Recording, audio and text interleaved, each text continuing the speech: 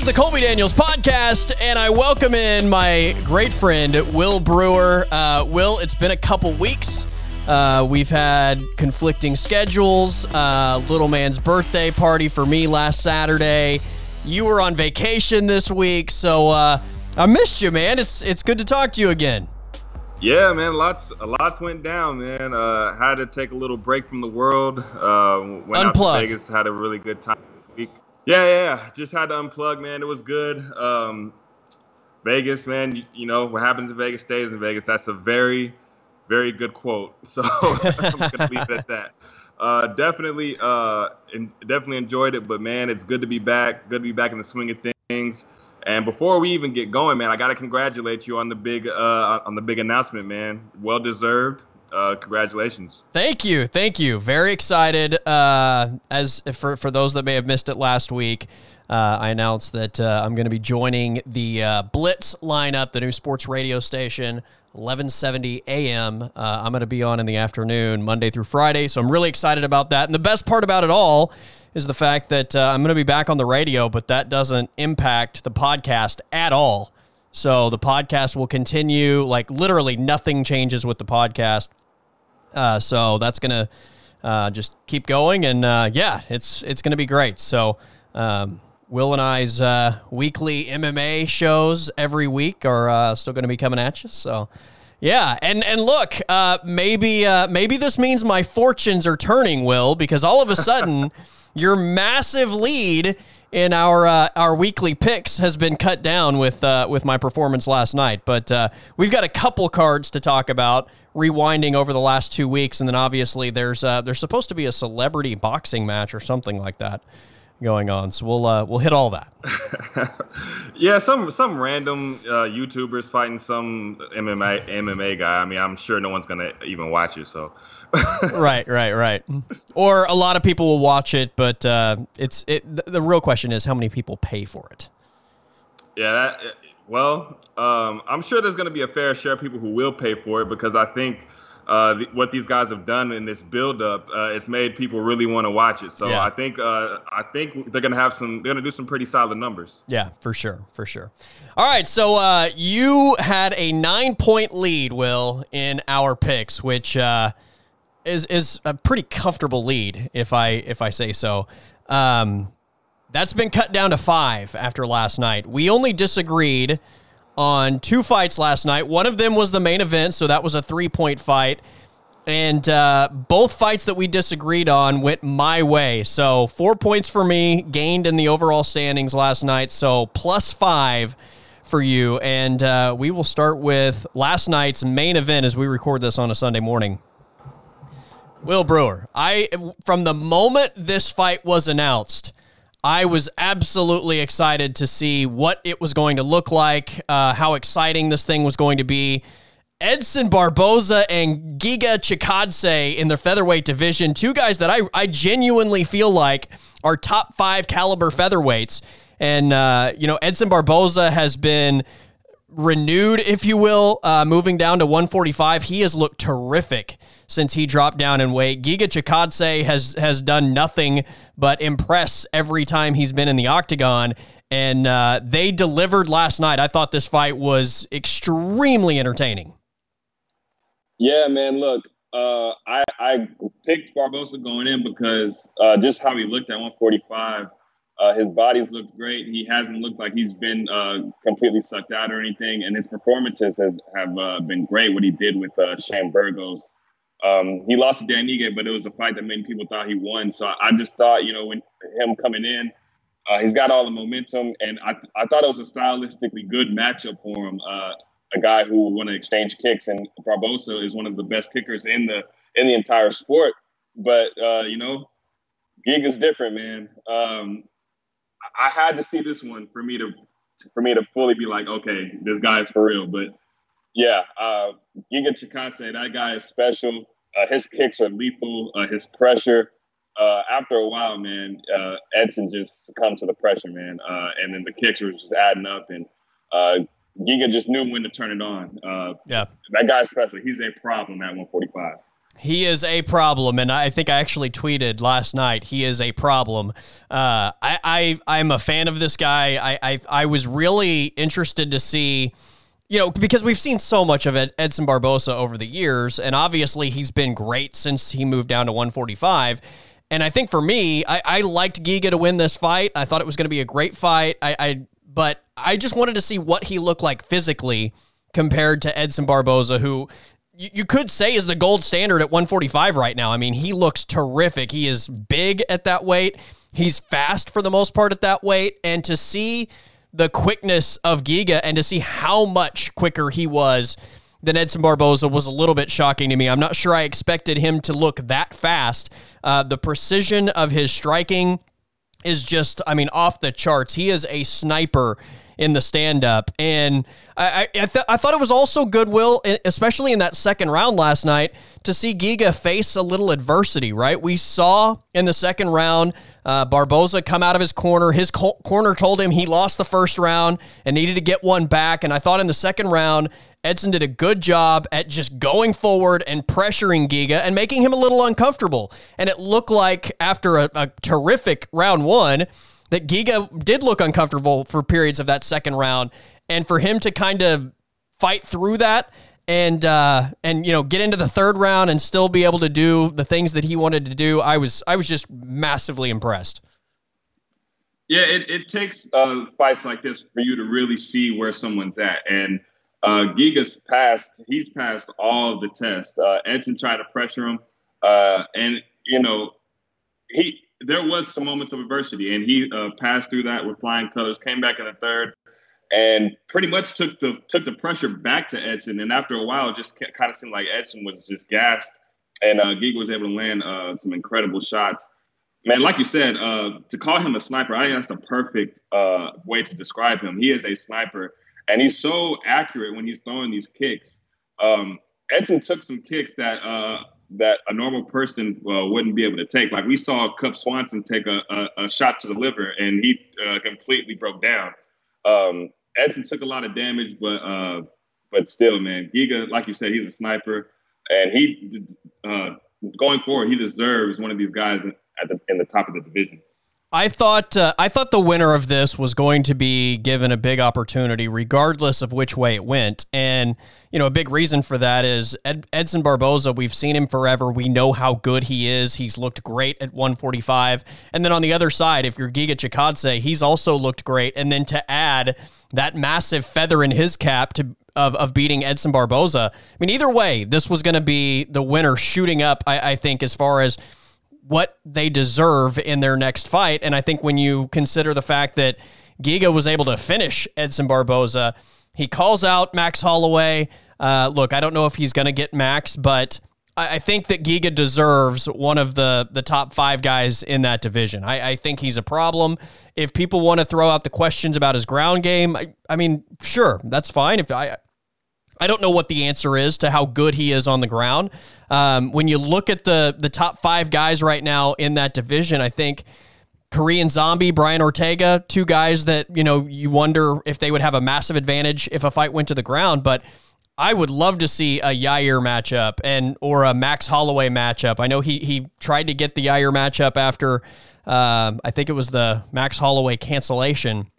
And Yair either turned it down or didn't respond at all. But Giga right now is, I think he said last night, at the prime of his career, he's 33 years old. He's putting on terrific shows every time he's in the octagon. I think they need to make the move. Let's pull the trigger on Giga Chikadze versus one of the premier 145ers. Yeah, he definitely deserves it, man. When you have Cub Swanson, you beat Cub Swanson in the way that you did, and you follow that up in a main event against Edson Barboza, you definitely deserve a top guy. I think Max and Yair are fighting at some point, and if Yair wasn't in the picture, I would say just let Giga and Max fight. But I think now Korean Zombie just came off a big win. I think that would be a great matchup to see, because Korean Zombie, you saw what he did with Dan Ige. He took the fight to the ground. He fought a fight that not many people knew that he could fight. I think if you want to see someone kind of test Giga's ground game, I think the Korean Zombie is a perfect matchup for him. And then if the ground game isn't working for Korean Zombie, he can go out there and be in a war. We've seen all the wars that Korean Zombie's been in his career. So I think in the terms of the pecking order, I think Korean Zombie is left without a dance partner, and I think Giga's that guy. Give me that fight all day long. Moving on from Saturday night's main event, Will, we had two TUF finale matches, Brian Battle and Gilbert Urbina at 185, as well as Ricky Turcios and Brady Hiestand at 135. Your thoughts on the TUF winners? Yeah, I mean, Brian Battle, he came in as the last pick of Team Volkanovski, and then he just completely wiped through this competition.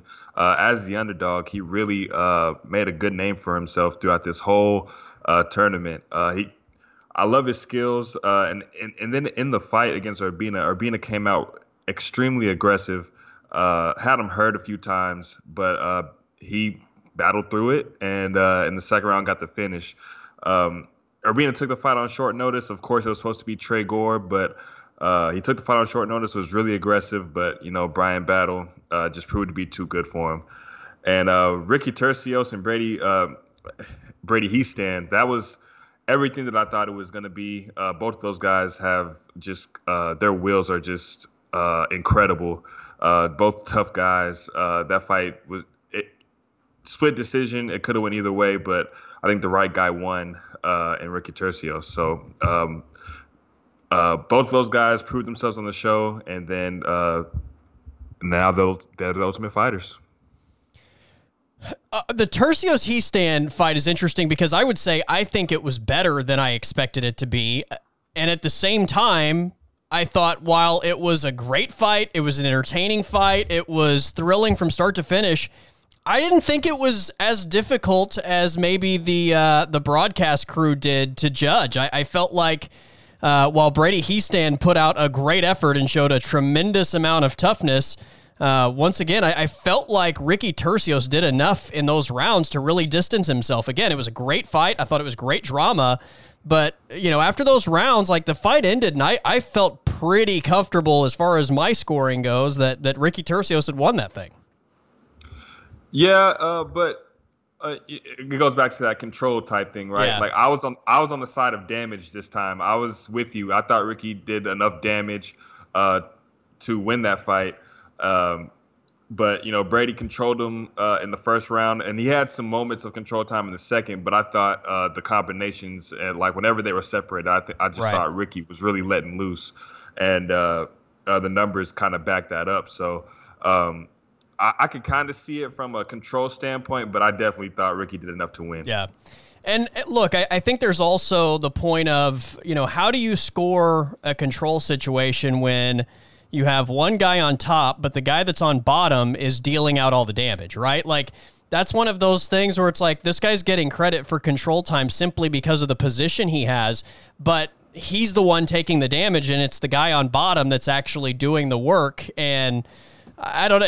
It's going to be one of those things that everybody is going to view that differently in every single fight. And there are always a lot of circumstances that probably impact how you feel about each individual situation. But like I said, I felt like at the end of that fight, I felt confident that Ricky Turcios had won. And I didn't even think it was that close on the scorecard, although the fight was a lot of fun and was a great fight. I felt pretty comfortable, but that was an incredible fight, and honestly, it kind of took me back to UFC 1. I think they even referenced that in the broadcast, but I was thinking about that while watching the fight live, going back to Forrest Griffin and Stephan Bonner. Yeah, you could see like both of these guys wanted it, and they really tested each other's wills. You could tell on the show that Ricky had his will was just out of this world. And Brady being so young, I think that's something that I kind of wanted to see. I wanted to see his will tested. And he proved to all of us that he is tough as nails.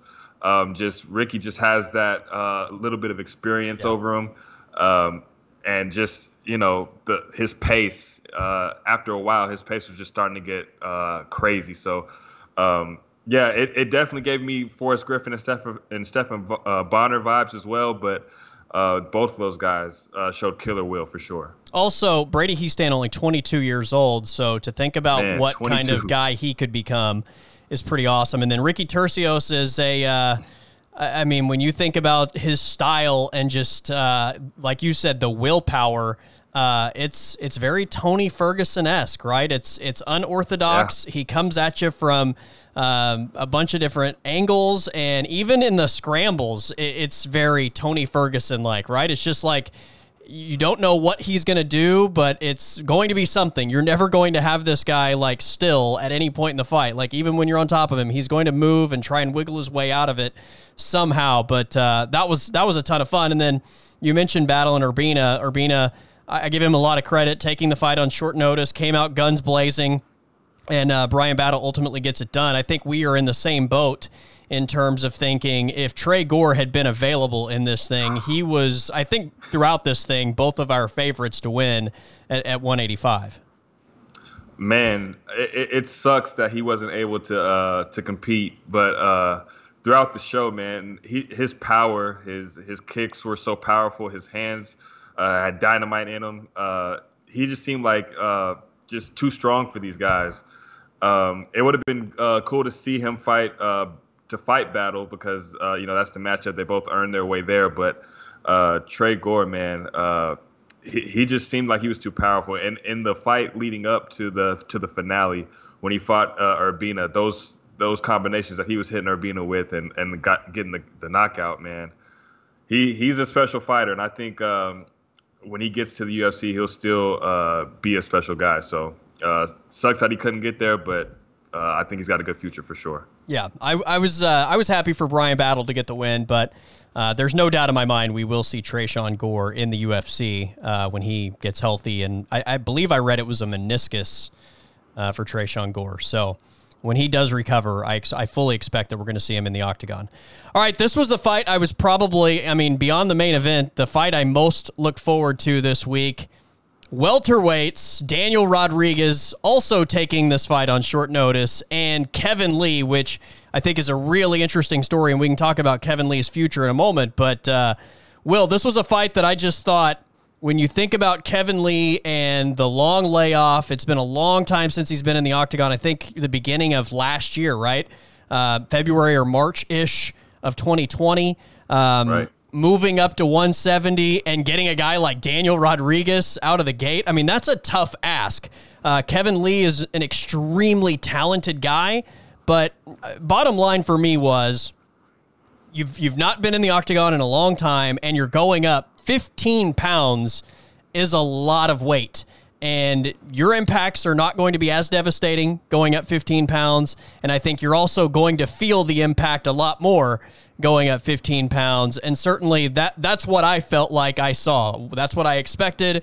That's what I saw. I just felt like Daniel Rodriguez, the impact of his shots were just a lot more impactful, I guess, than Kevin Lee's.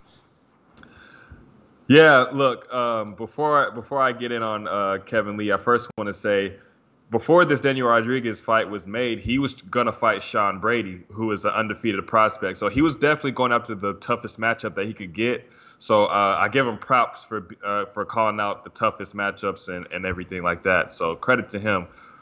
But also, I just think at 170, Kevin Lee, I just don't think it works because his style, the way that he can be effective, I think it's best suited for a lightweight, for 155. He's had his weight struggles. He's a pretty big guy. But at 170, I think these guys are too big for him. Like the Daniel Rodriguez's of the world, of course, Sean Brady.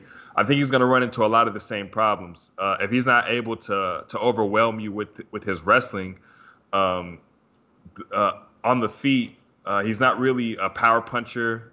He doesn't have like powerful kicks or anything. His way to victory is through his grappling, and if he's not able to really be successful at that, he's not going to have a successful run at welterweight. And I think it's his style is best suited for lightweight, where he can be the bigger guy, where he can overwhelm some of these guys.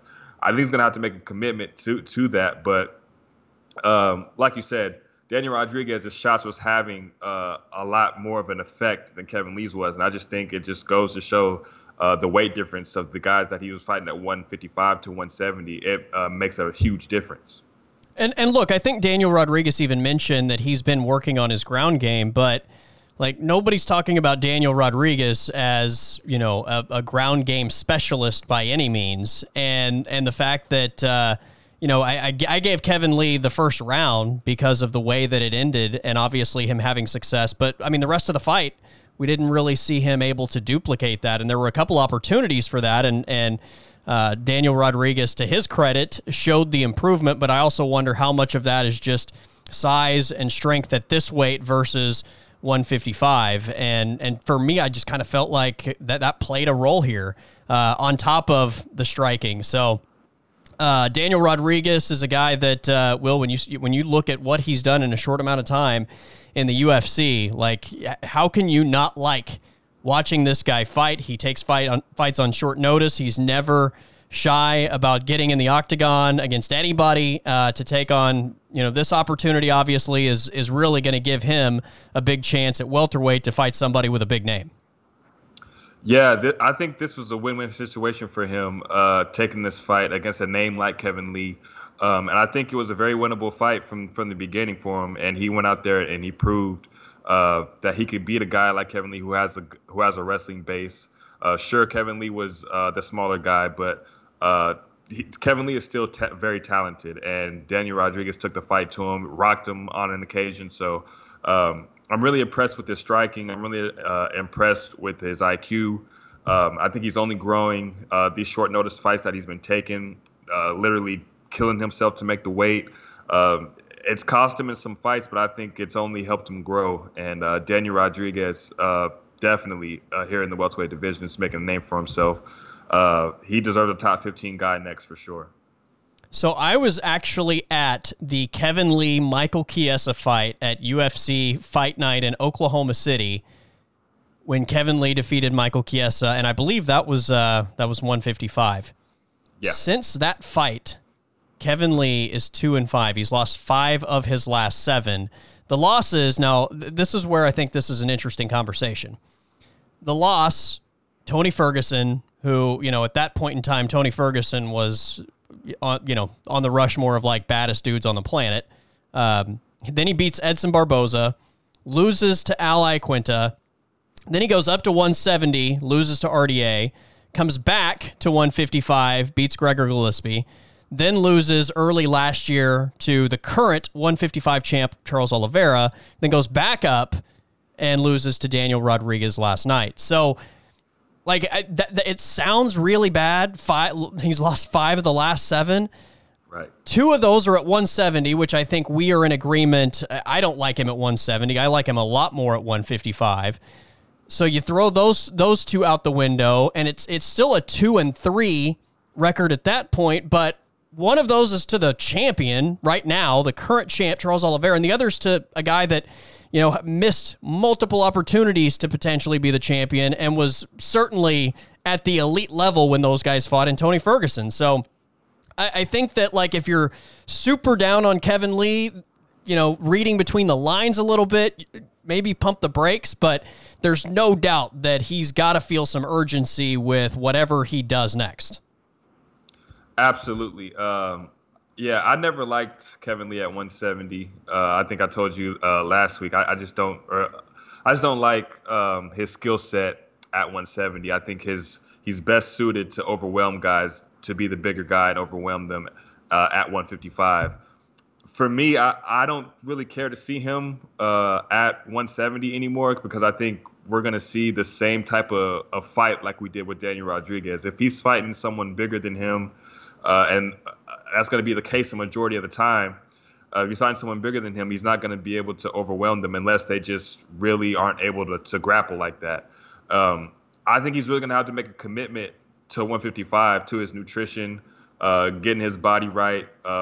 He missed weight a couple of times at 155, but I think he's going to have to make a commitment to get down to 155, do it the right way, do it the healthy way, and then go from there. Because 155, even though it's one of the best talent-rich divisions in the UFC, Kevin Lee I still think he's a major player in that division. I still think a lot of those matchups are really good matchups for him. So I think if he makes that commitment, he could really revamp his career. He just has to make that commitment. And I think there are still fights to be made for him at 155. I think you could go back to the Tony Ferguson fight. Yeah. I think you could go back to RDA as well at 155 instead of 170 this time. I know he in the past talked about wanting to fight the best wrestlers in the world, and Islam maybe down the road could be an option. I'm sure that by the time that would be an option, though, Islam's probably looking toward the belt and maybe not where Kevin Lee is currently slotted. But I do think there are some good opportunities still at 155 for him. And again, there's going to have to be a sense of urgency to get in the win column because of the record. But I also just don't think it's like the hit the panic button situation when you kind of look at what those 7 fights look like and the ups and the downs and who the fights have been against and, when they occurred. I still think Kevin Lee could be an impactful 155er. For sure. I still think he's right now. I think he could probably be a top 10 guy at lightweight. I forgot. I think he was ranked at lightweight still, but I think he matches up well with most of these guys. I mean, you see how Islam has ran through this division with a wrestling base, with a grappling base. I think Kevin Lee can follow that in a way. His wrestling is very underrated. I mean, I feel like he doesn't really use it as much as he should. Maybe the weight cuts are an issue for him, or that much of an issue that he doesn't use his wrestling as much as he should.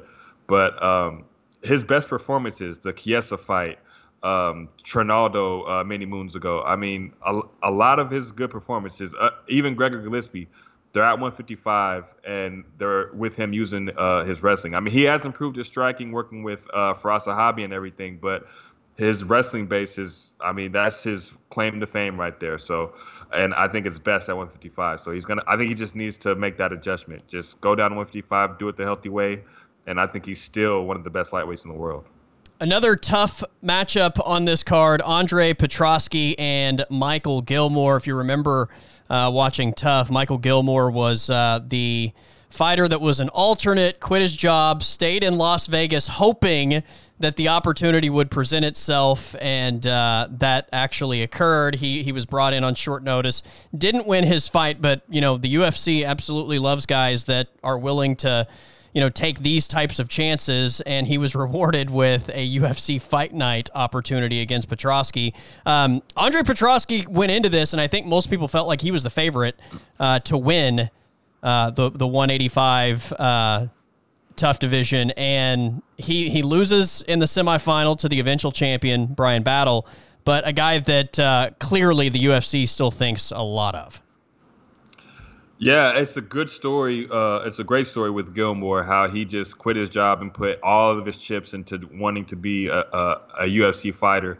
Came in on short notice. I think it was just a couple of days, and then he had to fight. Of course, it didn't go his way, but like you said, the UFC respects guys that take fights on short notice. And then going into this fight with Petroski, everyone thought that Petroski was going to be the guy who was the favorite, who was going to win this competition. I think he was probably the first pick of Team Ortega.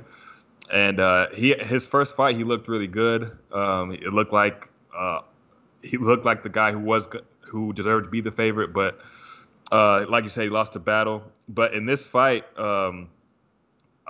he definitely seems like he has the style to be a pretty solid UFC fighter. He took the fight to Gilmore, ended up finishing him.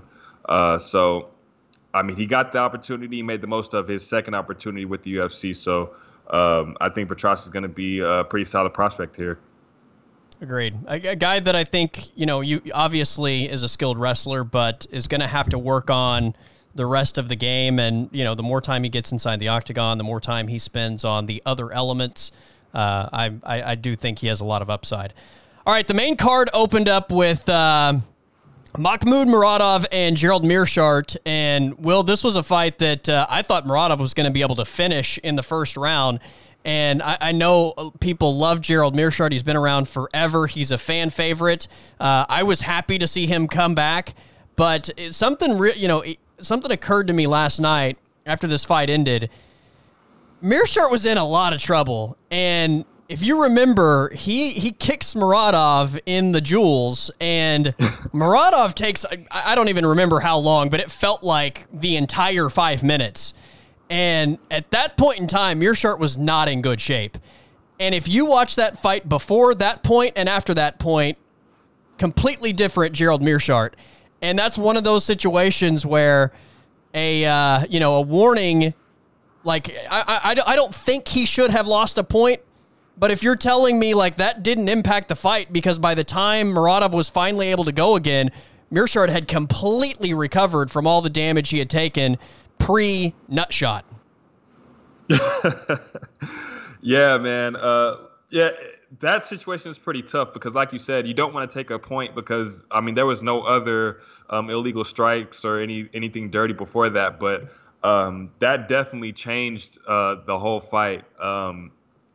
And credit to Meerschaert because he took those 5 minutes, he recovered, and he immediately put the pressure on Muradov and ended up getting the finish. Credit to him because Khamzat knocked him out in a big spot for his career. He knocked him out with one punch, so everyone was kind of writing him off, and he was the biggest underdog on the card. So I mean, it's kind of good to see him get a win like this after what happened to him last fight. But then again, it's just like, you don't want to see it like that, how he was hurt and then he had to come back after the 5 minute layoff, recover, and then get the win like that. But I mean, I guess he'll take a win any way he can. I think he got a performance bonus as well, but I guess that's just a fight game. Right. No doubt. A couple thoughts on a few of these prelim matchups. We've talked about Abdul Razak Al-Hassan in the past. He desperately needed a W, and holy cow, Will, the kick was just otherworldly. And I think sent Kiriko into another world. Yeah, man. I mean, I think that was pent-up frustration combined with desperation. Just all in one shot, man. He needed that kick to land. He needed a big moment, and this fight couldn't have went any better for Al-Hassan. You see the talent, you see the power. He was having weight trouble at 170. He went into his last fight as a big favorite and then kind of just dropped the ball. But this was a big spot for him, and it couldn't have went any better for him. I was happy for him because he definitely needed it. The fight before that, Wellington Turman and Sam Alvey. Have you ever seen somebody lose 2 points like within a minute? Yeah, that was so weird, man. 2 points. 2 points, 1 minute. Yeah, they take a point, and then like within, it may have been less than a minute, but it was really quick. Within a point being taken from him, another eye poke, another point. Yeah, and I mean, maybe he doesn't understand English that well, but like, come on, man. The referees telling him again and again, giving him warnings, telling him keep your hands up and everything. Like, come on, man, you got to make that adjustment. But I mean, I'm sure his corner is over telling him like, hey, man, like, you're losing points, but now after 2 points and then it affects the fight like that, it's just crazy. For sure. All right, last one for me, and if you've got a thought on any of these other fights, feel free to throw it out there. But I was excited to see Dustin Jacoby and Darren Stewart as well. Dustin Jacoby, once again, looks fantastic, and certainly his second time in the UFC has been pretty fruitful. Yeah, Dustin Jacoby, he's a very solid prospect at light heavyweight. And a fight with Darren Stewart. Darren Stewart's normally a middleweight, but he's been fighting at 205. But I was curious to see how Jacoby was going to fight against someone who is kind of a power puncher who will take chances. But Dustin Jacoby just proved that he's got his talent is just out there. His skill is just crazy. I think he's a good prospect. He's got the size. I think he's a pretty solid prospect at 205 for sure. All right, let's rewind to a week ago from Saturday, and just real quick, you can throw out also any other thoughts that you have. I was really just wanting to hit the main event from last week, and that was Jared Cannonier and Kelvin Gastelum. I think a couple different angles for me. We got to talk about the money part of this in a second, and Jared Cannonier's comments about being broke and all that, but for me, it just starts with Jared Cannonier being a top 5 middleweight and having a main event opportunity. And did he do enough? You know, when you hear Jared Cannonier's name, people say, you know, title contender. Did he do enough to solidify himself as a title contender? And while I think it was a good fight, and I give him credit, for me, I don't think it was even close to doing enough to warrant being put in a title situation as is. Yeah, I think he's going to need another win for sure. I mean, beating a guy like Kelvin Gastelum, Kelvin's really tough. Everybody knows how tough he is. He's going to give you a really solid fight. He's going to make you. He's going to bring out your skills.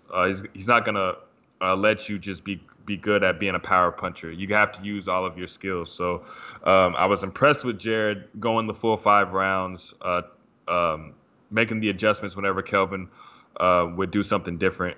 So I was impressed by that. I was impressed to see Jared go the full 5 rounds. But, yeah, I think he needs another win.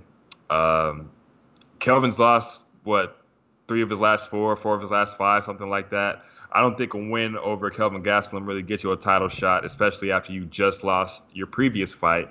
So, and now you got Brunson and Till. You have these other middleweight matchups and all of these matchups are kind of log jammed to see like who's going to be that guy who's next. So I think there could be a performance from Brunson or Till if someone gets a finish or an impressive performance that will easily leapfrog Jared Cannonier, because you look back at it and you're like, well, Jared Cannonier went to decision with Kelvin Gastelum, who's lost 4 of his last 5.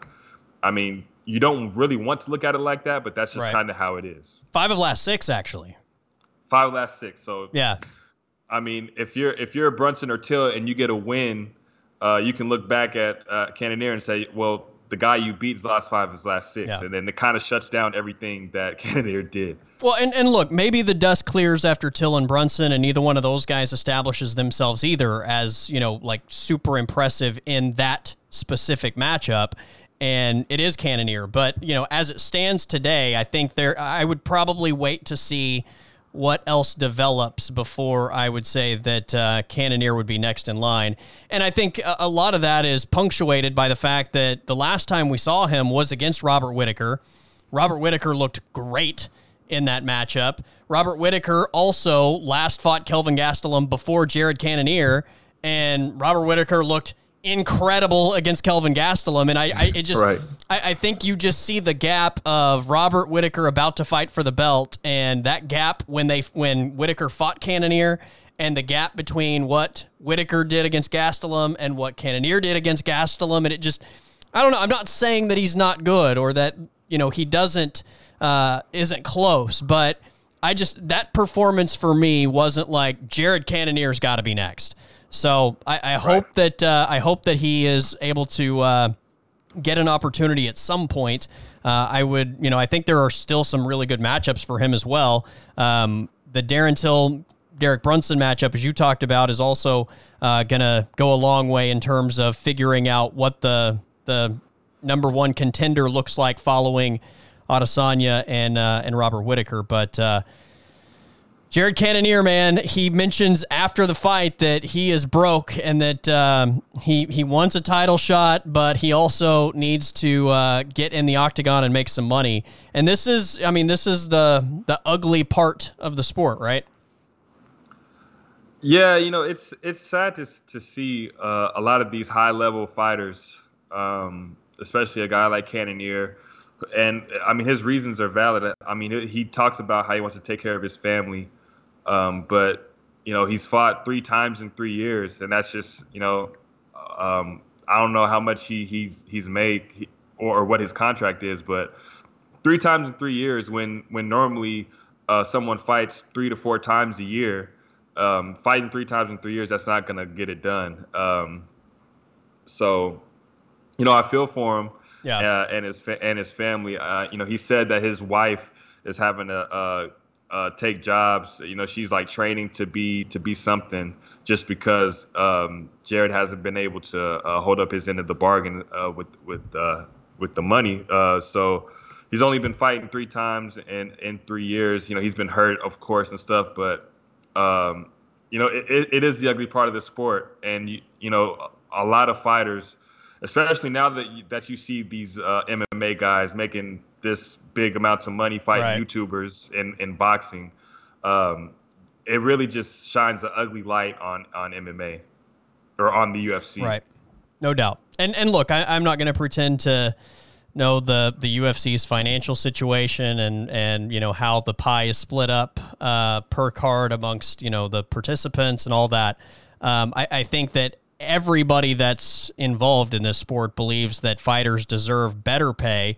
But as you mentioned, I think there's also you have to be active as well. And, one fight a year. And sometimes this, again, it's part of the struggle with this sport is there are things outside of your control at times also, that can prevent you from fighting. Sometimes it's the other guy. Sometimes you have injuries. I mean, there are things that can happen to keep you from fighting as often as you would like to. But if you are the promotion, I don't know, you can't just put people on salary, right? Like, you have to show up and you have to deliver, because that's ultimately what gets people to do this. That's what drives people to do this. So it's, I see both sides of the equation for sure. And, I think that they could probably in some way pay these guys more money, but at the same time, like, you have to be fighting and you have to be motivated by success and winning fights at the same time for you and them to both prosper. Right, and you can't be one of these guys who you win a fight and you just sit. You'd be like, well, I want to spend time with my family. I want to go on vacation. If you are one of these guys who's not making the type of money that you're looking for, you have to be active. You have to fight 3 to 4 times a year. I mean, Conor McGregor, he's making millions of dollars, sure, but he was a guy who had to fight 4 or 5 times a year before he really exploded. John Jones, he was fighting 4 times a year before he really exploded. So, like you said, you see both sides. I see both sides. I mean, of course, we would love to see there be a happy medium where these guys are taking more fights, but also where the UFC is able to pay these guys more. But of course, I don't really know what the answer is. I'm sure no one really knows what the answer is. Right. Of course, fighters have been talking about having a union or whatever. I'm not sure how far that will go, but when you see these other organizations like the PFL and Bellator giving out $1 million, and then the YouTubers fighting the boxing matches and stuff, like, and Tyron Woodley's making the biggest purse of his life. Anderson Silva's making more money than he's ever made. And then when you think about it, like, Tyron Woodley is a former welterweight champion who was one of the pound-for-pound best fighters in the world. Anderson Silva was the pound-for-pound best fighter in the world. But they moved away from the UFC, and now they're making more money than they ever had when they when they were in the UFC. So something's got to be done. I don't know what the answer is, but you just want to see the UFC being the biggest MMA organization in the world. You want to see them pay their fighters a little bit better. Look, I think the one thing that we can all agree on, no matter what you do for a living, when you're waiting on a paycheck and automatically 60% of it is gone before you even touch it to pay your bills, that sucks. Yeah. That sucks. Yeah, that sucks for sure.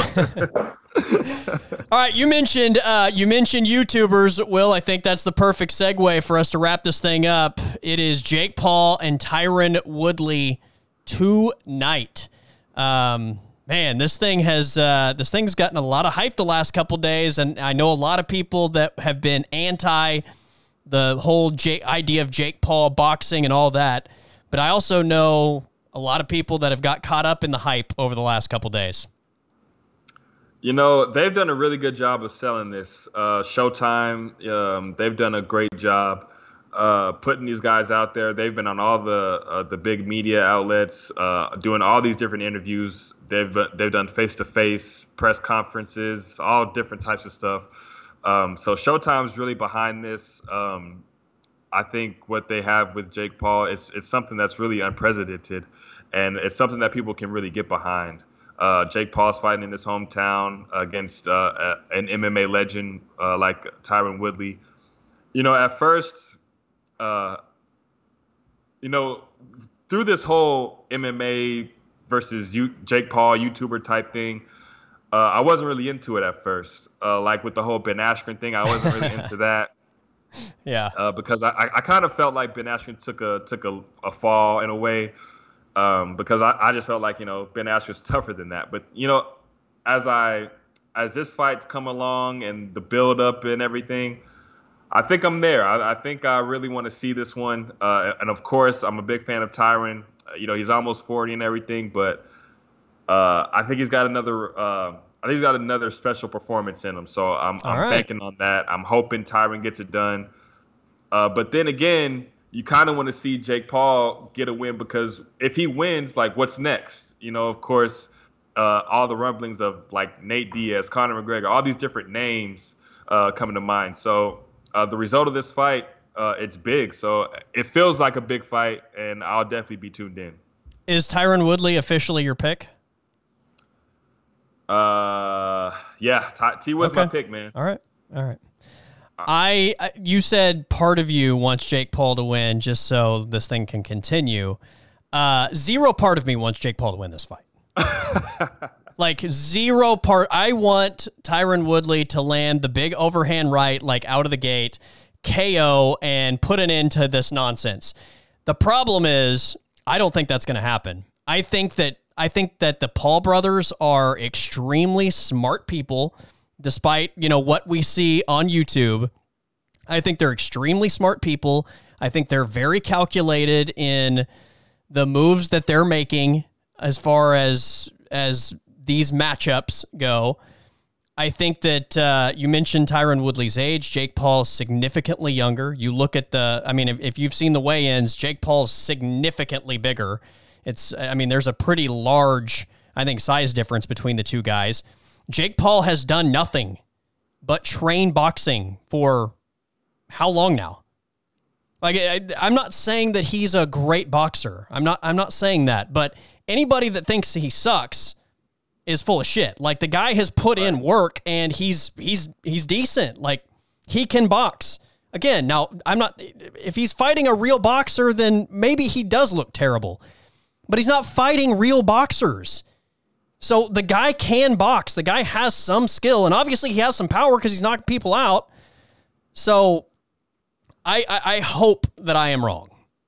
But I think they're very calculated in their matchmaking, and I think Jake Paul wins. Wow. Tyron Woodley is an MMA champion. Yeah. Tyron Woodley's not a boxer. Like, this isn't MMA. This is boxing. This is what people like. I think you just think like, or not you, but like you as in people in general. Like, Tyron Woodley's good at a combat sport, so naturally he's going to be like really good at another combat sport. It doesn't quite work like that. And while Tyron Woodley has power in his hands, it's not like we've ever watched Tyron Woodley and just thought like, man, he has a great jab, or he's really putting these punching combinations together. Yes, if Tyron Woodley lands the big right, could he knock Jake Paul out? Absolutely. He does have power. I completely agree with that. But can he get that shot off? I don't know. I mean, that's the big question. Can he, over the course of round after round, put combinations together? Can he, I'll give him this. He is so much more athletic than Ben Askren. I at least think that there's the chance that he's going to be able to avoid getting hit the same way that Ben Askren did. But I hope I'm wrong. I hope the overhand right lands in the first 3 seconds and Jake Paul is asleep on the canvas. But I don't think that's what's going to happen. Every fight, every lead up to the fight, T-Wood does all these interviews, and you kind of really you dig what he's saying. Like he says, I'm in the best shape. I've done this. My training is incredible. He always talks a great game, yes. But when he gets out there, especially when it came to MMA, something didn't really click. And as you go through his career, he's kind of always fought the same way. I mean, he has moments of explosion. He's a good wrestler. He kicks well, but it's all predicated on that right hand, and he kind of waits for that opportunity to come and present itself. So I wonder how he approaches a boxing fight. I wonder if he tries to be the aggressor, or if he lets Jake Paul come to him so he can be explosive and land the right hand. Either way, I think it's interesting, but I think T Wood he's definitely more athletic than Ben Askren. He definitely punches way harder than Ben Askren. Yeah. He's got way better technique than a Nate Robinson. So Woodley's definitely going to bring a level of experience to this that Jake Paul hasn't seen yet. Agreed. I think there's a reason why Jake Paul put in the immediate rematch clause to this contract, because I think he realizes the amount of danger that comes with fighting a guy like Tyron Woodley. But it all depends on how locked in T Wood is, because if he goes out there and he's feeling the moment, I mean, Jake Paul really doesn't have much to lose like that. I mean, I think Tyron Woodley, I think more of it, a loss hurts Tyron Woodley more. Would you agree with that? Yes. Yeah. So a loss hurts T Wood more. So I feel like Jake Paul's going to go out there and probably fight. I mean, he's going to be in front of his hometown. He has nothing to lose. He's a YouTuber. So people view him as a YouTuber. Like, nobody views him as a boxer. He has nothing to lose.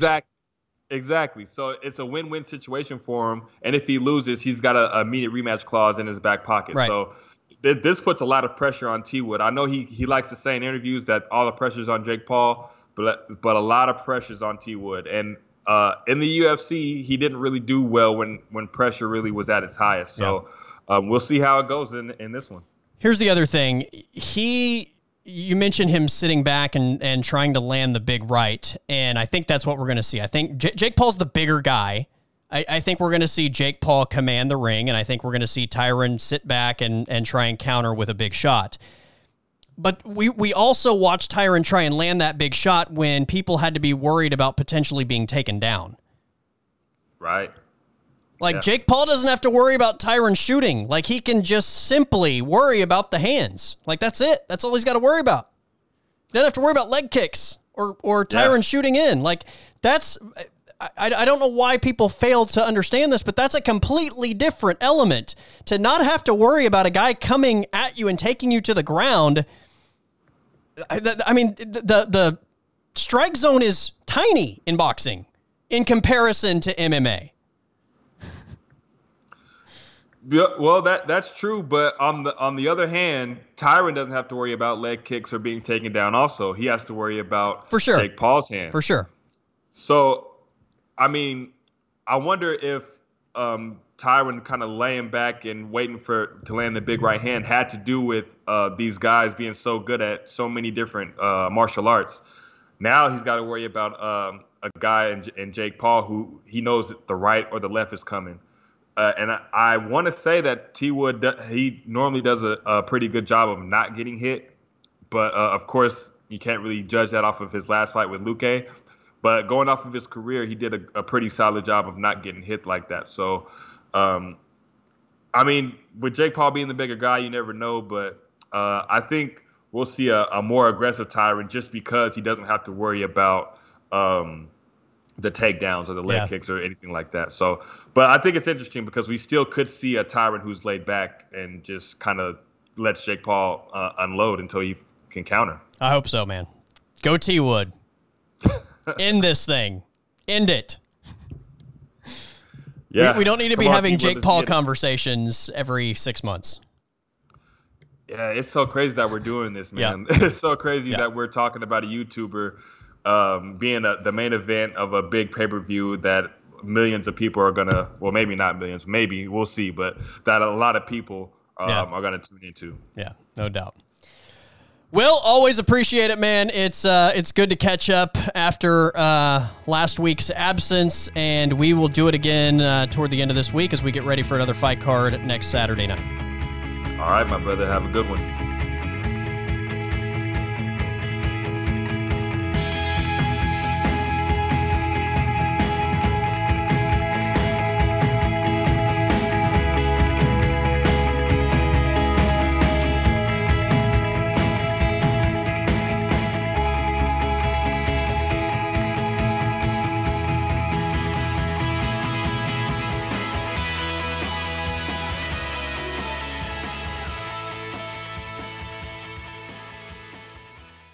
The podcast is over.